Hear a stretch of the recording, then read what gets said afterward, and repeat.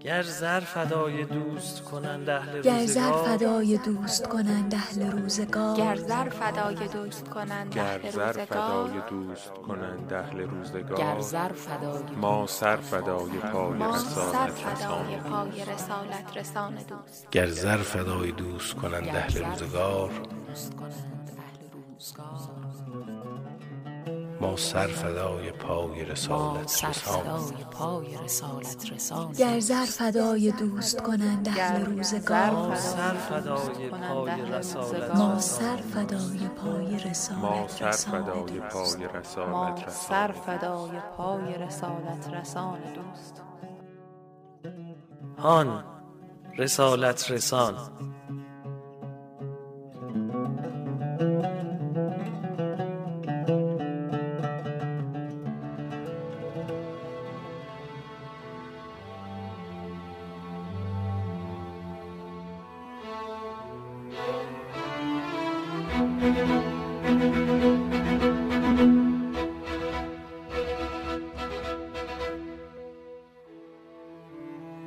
السلام علیک یا رحمت الله الواسع و یا باب نجات الامه.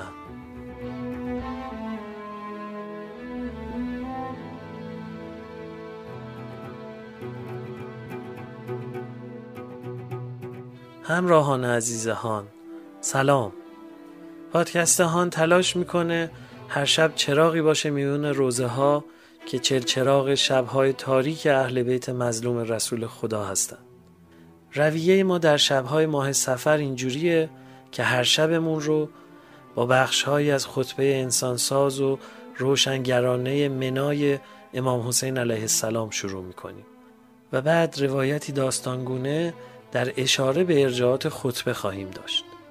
برنامه بعدی قصه برای کودکانه که مثل فصل دوم هان همچنان ادامه داره تا بچه ها هم بدونن جای اختصاصی خودشون در هیئت همیشه محفوظه. در انتها روایتی از دلتنگی های مخاطبینمون برای امام و تجربه سفر اربعینشون رو میشنویم. میون هر یک از بخش ها هم یک کاشی کنار گذاشتیم که هر بار همون تکرار میشه و حد فاصله هر یک از بخش های هیئته.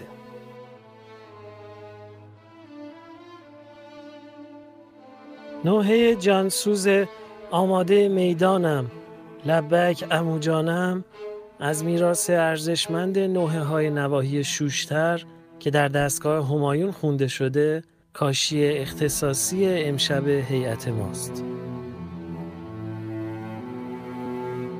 فصل سوم پادکست هان، شب 11، پرستوها غریب میرند.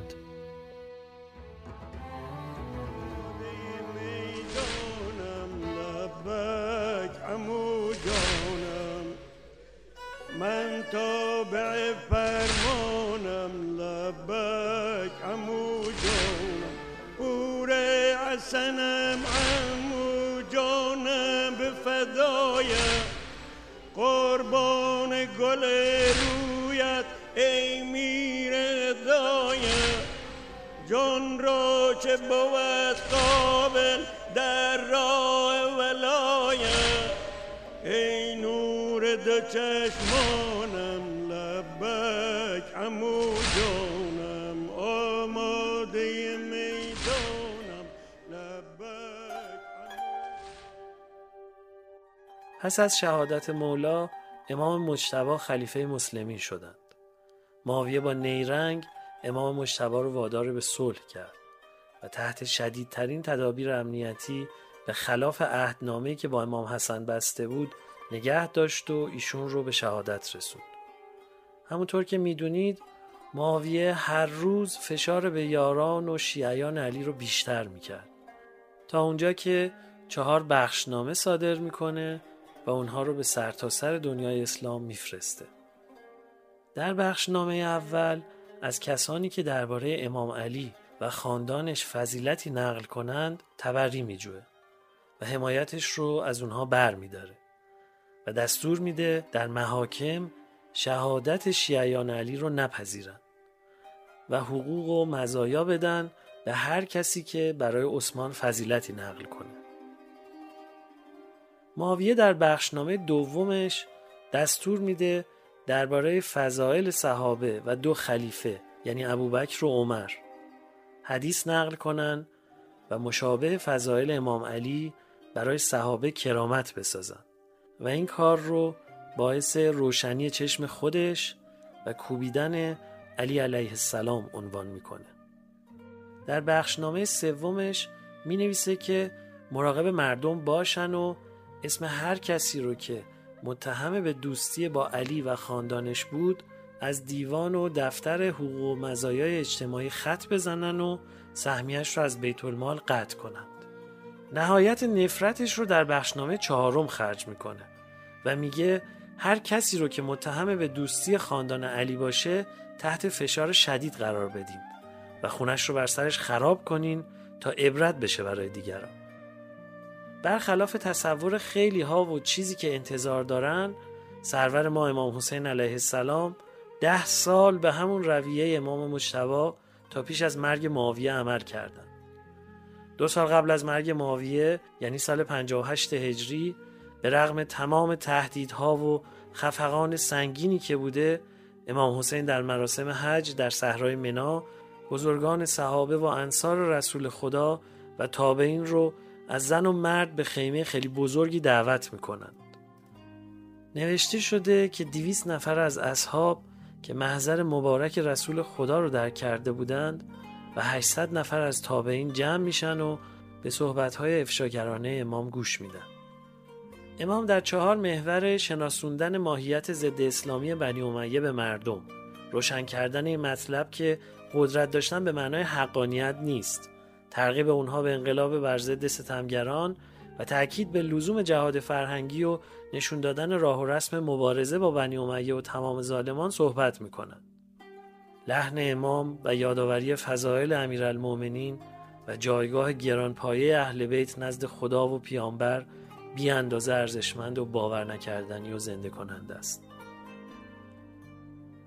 ما این شبها مروری روایتگونه و داستانی به اون خطبه خواهیم داشت و داستان بخشی رو که امام از مردم پرسش میکنند و به یادشون میارن برای شما شرح میکنیم.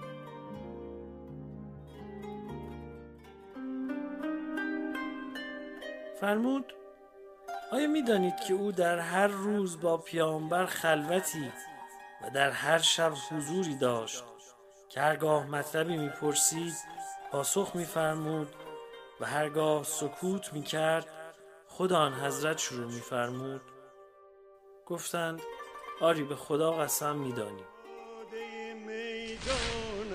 لبک عمو جانم، من تابع فرمانم، لبک عمو جانم، پور حسنم عمو جانم، به فدایم قربان گل رویت ای میرند، جان را چه بود قابل در راه ولایت، ای نور 2 چشمانم، لبک عمو جانم، آماده میدانم، لبک عمو.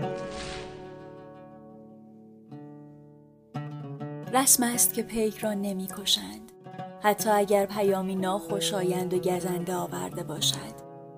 اما سرنوشت حارث ابن امیر عضدی به نحوی دیگر بود. حدود 7 سال از هجرت پیامبر به مدینه گذشته بود و آرام آرام کرانه های سرزمین اسلامی گسترش پیدا می کرد.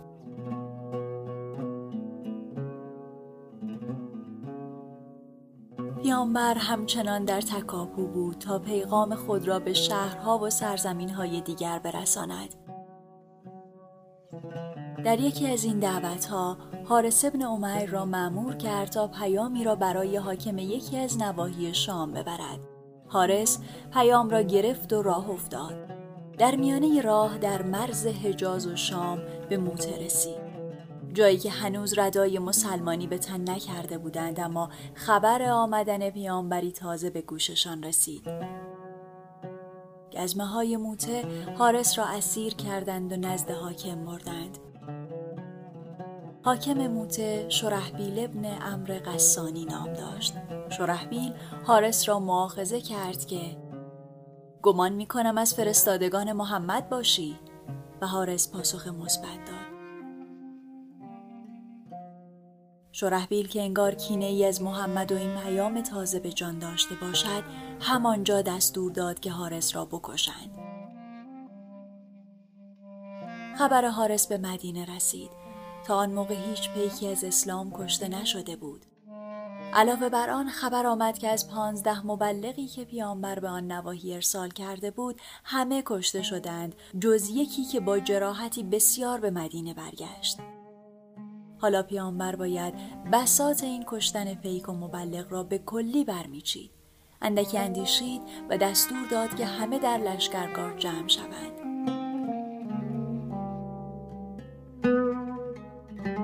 لشکرگاه مدینه جرف بود، جایی وسیع در نزدیکی شهر که سیل آن را گود و فرو رفته کرده بود. به فراخوان پیامبر 3000 نفر در جرف جمع شدند و گوش به فرمان ماندند. پیامبر آمد و نماز ظهر را خواند و دستورها را صادر کرد. فرماندهی سپاه با جعفر ابن ابی طالب، پس از او با زید ابن حارثه و پس از او با عبدالله ابن رواحه است. و اگر هر سه شهید شدند، خود سپاه فرماندهی برای خود انتخاب می کند. آنگاه پرچم سفیدی را به دست جعفر داد و سپاه را بدرقه کرد. جعفر ابن ابی طالب برادر بزرگتر علی بود.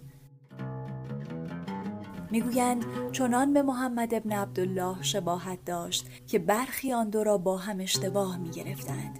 پیامبر می گفت مردم از درخت‌های مختلف خلق شدند، اما من و جعفر مانند یک درخت هستیم و از یک گل آفریده شده ایم. دو پسر ابوطالب عصای دست پیامبر بودند. مثلا در بحبوحه فشار مشرکان مکه، پیامبر به جعفر گفته بود که جمعی را بردار و به حبشه مهاجرت کن تا هم اسلام را گسترش بدهی و هم گشایشی برای اینها فراهم کنی. سالها گذشت و جعفر در حبشه ماند و جمعی را مسلمان کرد. بازگشت او به مدینه مصادف شد با بازگشت پیامبر از جنگ خیبر.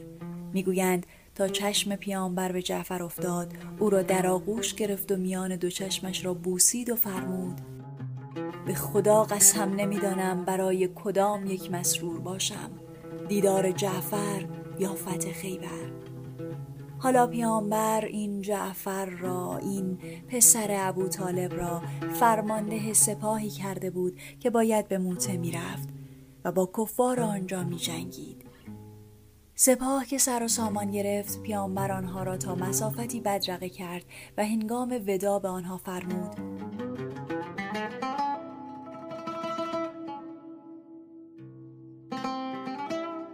با نام خدا حرکت کنید و با دشمن خدا و دشمن خودتان در شام بجنگید. در آنجا افرادی را می‌بینید که در صومعه ها به عبادت مشغولند. متعرض آنها نشوید، اما کسانی را خواهید دید که سرشان آشیانه شیطان است. پس آن سرها را با شمشیر از تن جدا کنید. سپاه اسلام به نزدیکی موته رسید. شرحبیل طلیعه سپاهش را به فرماندهی برادرش فرستاد تا سپاه اسلام را در هم شکند، اما جعفر ابن ابی طالب و یارانش آنها را شکست دادند. کینه رومی ها که افزون شد، فرمان دادند که نیروها همه جمع شوند. بعضی میگویند حدود 10,000 نیروی رومی گرد هم آمدند تا با این سپاه تنک مسلمانان بجنگند. جمادی الاول سال 8 هجری 2 سپاه با هم مواجه شدند. ابو هریره میگوید وقتی در موته با آنها روبرو شدیم، چیزهایی دیدیم که قبل از آن ندیده بودیم. تعدادشان بسیار زیاد بود و اسلحه و 4 پایان کثیری با خود داشتند. چشمانم خیره مانده بود. ثابت ابن اقرم تا خیرگی ابو هریره را دید، دلداریش داد که نترس، اگر در بدر بودی میدیدی که ما به سبب کثرت نیروها پیروز نشدیم. اما آیا موج ملائک و فرشتگان الهی این بار به یاری کسانی که ترس از دشمن به جانشان رخنه کرده خواهد آمد؟ روز جنگ فرا رسید. جعفر ابن ابی طالب همان پرچمی را که پیامبر بسته بود به دست گرفت و به میدان رفت و رجز خواند که خوشا به حال آنان که به بهشت نزدیک می شوند. مجاهدان دیگر هم کم کم جرأت پیدا کردند و به دنبال او به صف سپاه دشمن زدند. در جنگ لشکر به لشکر همه می دانند که پرچم اگر بیفتد سپاه مقابل متزلزل می شود. پس همه رومی ها در پی انداختن پرچم از دست جعفر بودند. در یکی از حمله ها ناگهان شمشیری به دست راست جعفر زدند و دستش را قطع کردند. در همان لحظه جعفر با چابکی پرچم را به دست چپ گرفت و آن را در آسمان تکان داد. اما چیزی نگذشت که دست چپش را هم از بدن جدا کردند. رزمنده می‌داند که پرچم تمام هویت لشکر است. رزمنده می‌داند که اگر دست و بازو برود بیمی نیست، پرچم نباید به زمین بیفتد. پس جعفر با دو بازوی قلم شده خود آن پرچم را به سینه گرفت و محکم فشرد. ولی باز هم شمشیرها به سوی او روانه شدند و دست آخر او را از سر زین به زمین انداختند. قصه جنگ موته اینجا تمام نشد. بعد از جعفر فرماندهان دیگر این پرچم را برداشتند اما آنها هم به شهادت رسیدند. نهایتاً فرماندهی به خالد ابن ولید رسید که در نهایت فقط توانست سپاه را از آن معرکه نابرابر بیرون بکشد و به مدینه برساند. اما جعفر آنجا ماند.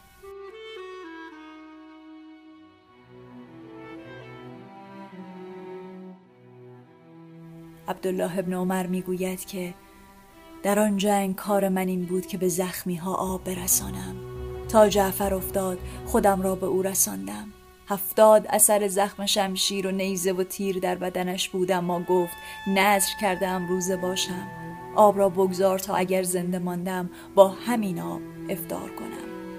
من آب را در سپری ریختم و کنارش گذاشتم. اما قبل از غروب جعفر از دنیا رفت. خبر سپاه اسلام زودتر از بقیت این لشکر جان به در برده پراکنده به مدینه رسید. اسما بنت امیس همسر جعفر ابن ابی طالب بود. میگوید داشتم در خانه نان میپختم و بچه ها را میشستم که ناگهان پیامبر آمد. پرسید پسرها کجا هستند؟ بردمشان پیش پیامبر. نشست و آنها را بغل کرد و دستی به سرشان کشید. گفتم ای رسول خدا، انگار که دست یتیم نوازی به سرشان میکشی. یک بار اشک پیامبر جاری شد و گفت آری، جعفر به شهادت رسید. میگویند پیامبر بارها در مجالس و منابر مختلف خبر داده بود که خدا به جای آن دو دستی که از جعفر در جنگ موت جدا شده 2 بال در بهشت به او عطا کرده که دوشادوش ملائک آنجا پرواز می کند. از آنجا بود که مسلمانان کم کم جعفر را جعفر طیار یا جعفر ذوالجناحین خواندند. برادر علی ابن ابی طالب در موته در خاک غریب دور از وطن به زمین افتاد. جنگ موته شاید ناگوار به پایان رسید، اما سرآغاز واقعی بود که در آینده به وقوع می پیوست و شمه‌ای از حقیقت را عیان می کرد. جنگ تبوک.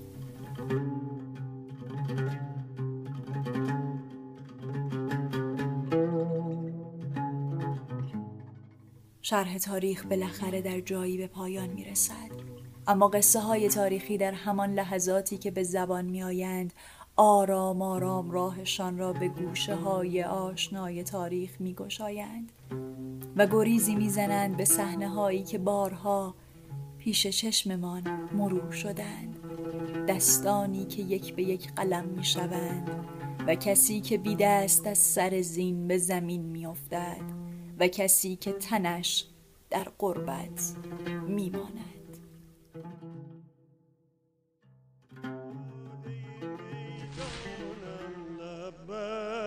عمو جانم، من تابع فرمانم، لبک عمو جانم، پور حسنم عمو جانم، به فدای قربان گل رویت ای میرند، جان را چه بود قابل در راه ولایت، ای نور دو چشمانم، لبک عمو جانم، آماده میدانم، لبک عمو جانم.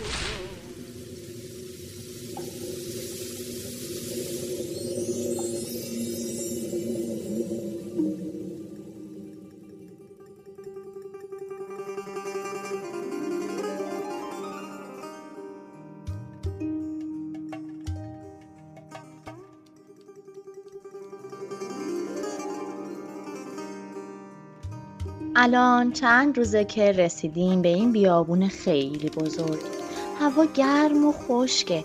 نمیدونم اینجا کجاست. قبلا اینجا نیومده بودم. اما میدونم که قرار بود بریم خونه خدا.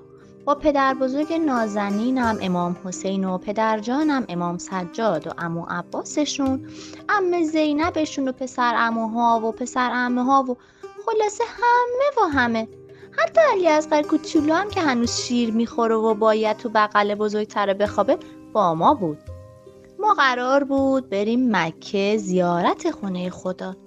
اما یهو انگار یه خبر مهمی به بابا بزرگ رسید که خیلی ناراحتشون کرد. تصمیم گرفتن بیایم اینجا و بمونیم. فعلا نریم سمت مکه. حتما اتفاق مهمی افتاده بود که سفر به این مهمی رو نیمه کاره رها کردن. من نمیدونم تا کی قراره اینجا بمونیم و اصلا اینجا چه خبره و ما چه کاری داریم که از زیارت خونه خدا واجب تره. فقط اینو میبینم که دور تا دور ما رو یه عالم سرباز با لباسای جنگ و شمشیر و اسباشون گرفتن. همشون هم اخم کردن. من اصلا دوستشون ندارم. همش یه چیزایی میگن، یه کارایی میکنن که بابا و بابا بزرگ و عمو اینا خیلی ناراحت میشن. بابا سجادم میگه این سربازا دشمنای خدا و پیامبر خدا هستن و ما با دشمنای خدا هیچ وقت دوست نمیشیم.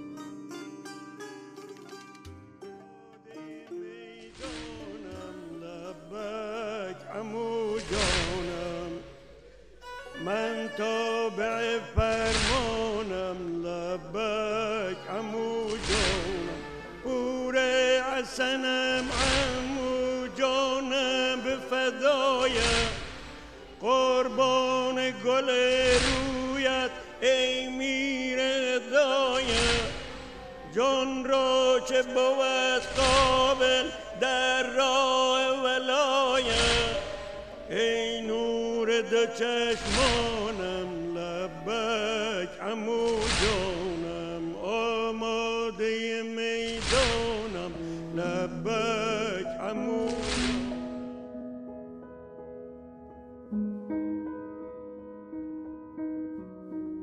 جزای آن که نگفتیم شکر روز وصال، شب فراق نخفتیم لاجرم ز خیال.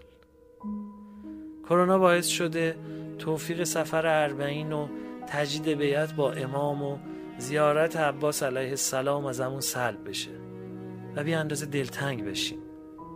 به حکم وصف العیش نصف العیش هر شب از زبان یکی از شما شنوندگان ماجرایی از تجربه سفر اربعین رو میشنویم. حدیث عشق چه حاجت که بر زبان آری، به آب دیده خونین نوشته صورت حال. سخن دراز کشیدیم و همچنان باقی است، که ذکر دوست نیارد به هیچ گونه ملال.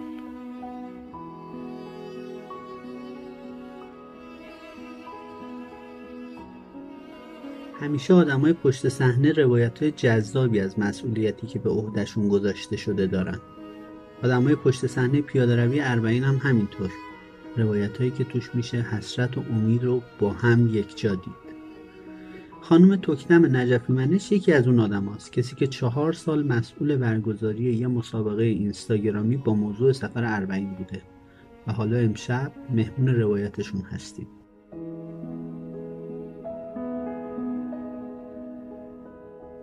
همه مدیرا داشتن میرفتن کربلا، در حالی که ما اینجا داشتیم مسابقه رو برگزار میکردیم با عنوان مسابقه عکس سلفی من و دوست اربعینیم.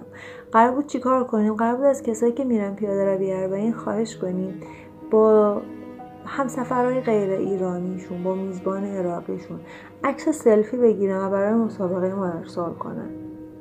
پوستر نداشتیم، اطلاع رسانیمون به خاطر زمان خیلی عقب بود و بحرانی نبود که نداشته باشیم، ولی عملا دست ما رو گرفتن و مسابقه با آبرو برگزار شد. انقدری که وقتی داورای ما نشستن به داوری حال عجیبی پیدا کردن از کیفیت عکس‌ها، از خوش‌ذوقی مردم عادی که اینقدر قشنگ اربعین رو روایت کرده بودن، از کنتراست هایی که خواسته و ناخواسته تو عکس ها ایجاد شده بود و اربعین رو به ماهو و اربعین داشت نشون میداد. یادم یکی از داورا یه بار گفت چرا تو همه این عکس ها اینقدر حال مردم خوب، انگار نه انگار که برای عزاداری دارن میرن. ولی برای ثبت این خاطره خوب من نباید کربلا رو میرفتم. شاید همه میگفتن که تو که میتونی بری، تو برو از همونجا کارتو انجام بده، ولی نمیشد رفت و خدا رحم کرد، خدا لطف کرد و مسابقه 4 دور برگزار شد، 4 دور غیر متوالی. یادم سال آخری که ما بنا شد مسابقه رو برگزار کنیم، بچه رئیس فرهنگسرا رو تخت بیمارستان بود تو وضعیت کما و ایشون با همه اون نگرانی ها اومد و گفت پیگیری کن که مسابقه رو برگزار کنیم، تو شرایطی که هیچ پولی نداشتیم. ولی ایشون گفتن بسم الله بگید پیگیری کنید، این کار بکنید اون کار بکنید و واقعا خدا لطف کرد و خیلی از بنده های مهربونش همراهی کردن و کار رسید.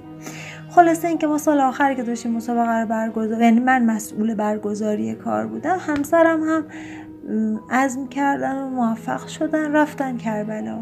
از یک طرف من بودم و 2 بچه کوچیک تو خونه، از اون طرف هم یه کار سنگینی که زیر ساختای نرم افزاری و سخت افزاریش خیلی تغییر کرده بود. ما اگه تو ادوار قبل تلگرامو داشتیم و بستر خیلی خوبی بود برای برگزاری، دیگه نداشتیمش. خلاصه این که مسابقه جون گرفته بود، آثار داشت شکل میگرفت و همه اینا در حالی بود که من 1000 کیلومتر از پیاده روی اربعین دوست بودم. ولی جالبش این بود که پشت مانیتور که کار میکردم هر لحظه یه تجربه‌ای کسب میکردم که انگار به من میگفتن ما میفهمیم تو داری برای ما کار میکنی. یهو همسرم از حرم امیرالمومنین تماس میگرفت و تماس تصویری میگرفت و من میتونستم از راه دور سلام کنم، اشکی بریزم، دلم آروم بشه و به کار ادامه بدم. یا یادم یه بار به یکی از داورا زنگ زدم برای یه مصاحبه تلویزیونی درباره کار، جواب نداد. چند دقیقه بعدش یه ویدیویی از لحظه اذان مغرب توی حرم از زینب برام ارسال کرد و دیدم که ایشون برای کار عکاسی و مستندسازی تشریف بردن سوریه و لحظه های خوب اربعین رو من اینطوری تجربه می کردم. شاید روزه عملی که من تجربه کردم این بود که پسر 5 ساله من شب قبل، 1-2 شب قبل از اینکه پدرش بیاد دیگه آروم نمیشد، فقط بهانه میگرفت و نمیخوابید و احساس میکردم که کار از زینب چه کار سختی بوده، با بچه ها چطوری میشه تو اون سختی کنار اومد و بدتر از همه نبود پدر رو برشون توضیح داد. این روزا کتاب فصل شیدای لیلاها رو که گوش میدن، مخصوصا اون فصل کربلا که اونجا میگه امام حسین زمین کربلا رو خریداری کردن و گفتن این زمین برای زائران و عزاداران ماست، از خودم میپرسم ما کی به خونه خودمون برمیگردیم؟ کی به خونه‌ای که برای ما خریدن تا بریم و اقامه عزا کنیم برمیگردیم؟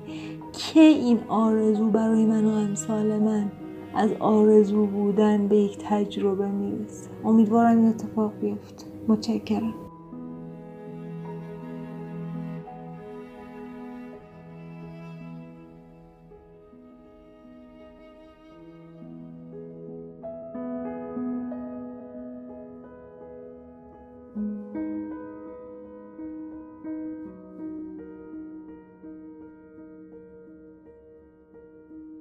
حس عجیبیه.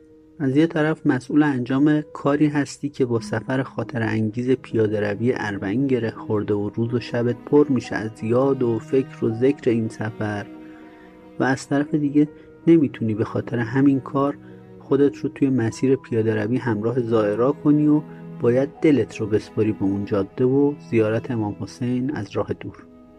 حالا چه فرقی میکنه کار فرهنگی کنی یا مثلا مسئول گیت لب مرز و مهر کردن گذرنامه ها باشی، یا یه مدیر که امضاش میتونه حکم به رفتن یا نرفتن یه زائر بده. من میگم توی همه لحظه هایی که اینجور آدم ها دارن کار زائرها رو راه میندازن یه نگاه ویژه همراهشونه، نگاه و عنایتی که انگار داره میگه ما حواسمون بهتون هست.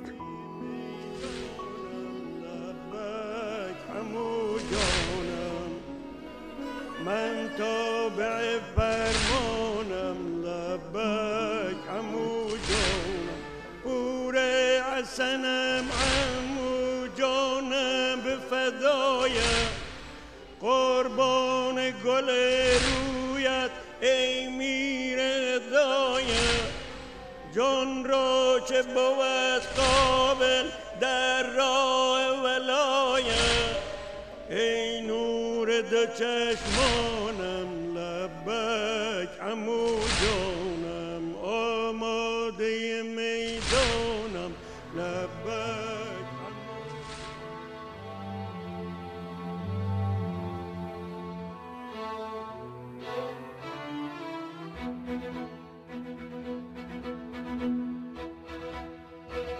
ما هر شب منتشر خواهیم شد. تلاش میکنیم هان همون هیئتی باشه که هر شب میرید. تا اینجای کار بیش از 50,000 نفر به عضویت هیئت ما در اومدن و هر شب بیش از 20,000 نفر شنونده هان هستن. چه بهتر که هان رو به دوستان و بستگان خودتون هم توصیه کنین و اونها هم هر یک از گوشه‌ای به جمع ما بپیوندند.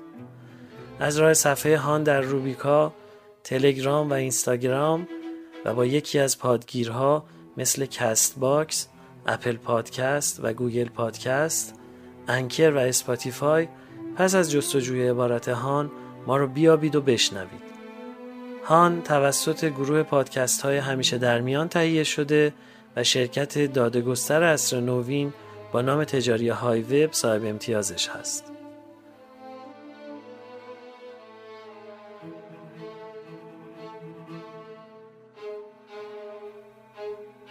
موسیقی پادکست با آهنگسازی آقای علی صمدپور بود. روایت داستانی ارجاعات خطبه منا رو با صدای خانم مژده لواسانی شنیدید. خانم سمیرا خانزادی قصه خردسالان رو نقل گفتند و زحمت تهیه روایت اربعین با آقای محمد مهدی حاجی پروانه بود.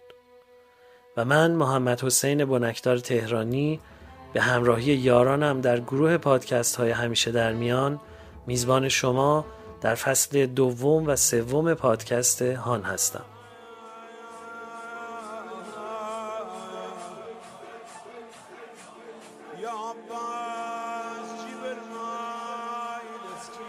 به گونه ماه نامت زبان زد آسمان ها بود و پیمان برادریت با جبل نور چون آیه های جهاد محکم.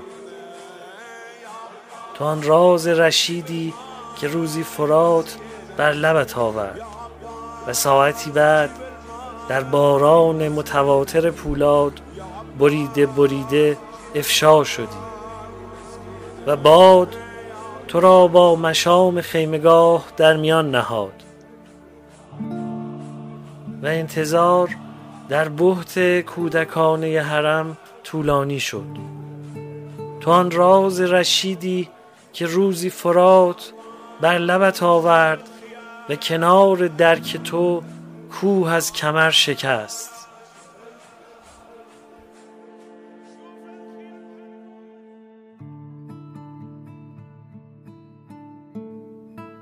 یا حسین، پایان سخن پایان من است، تو انتها نداری.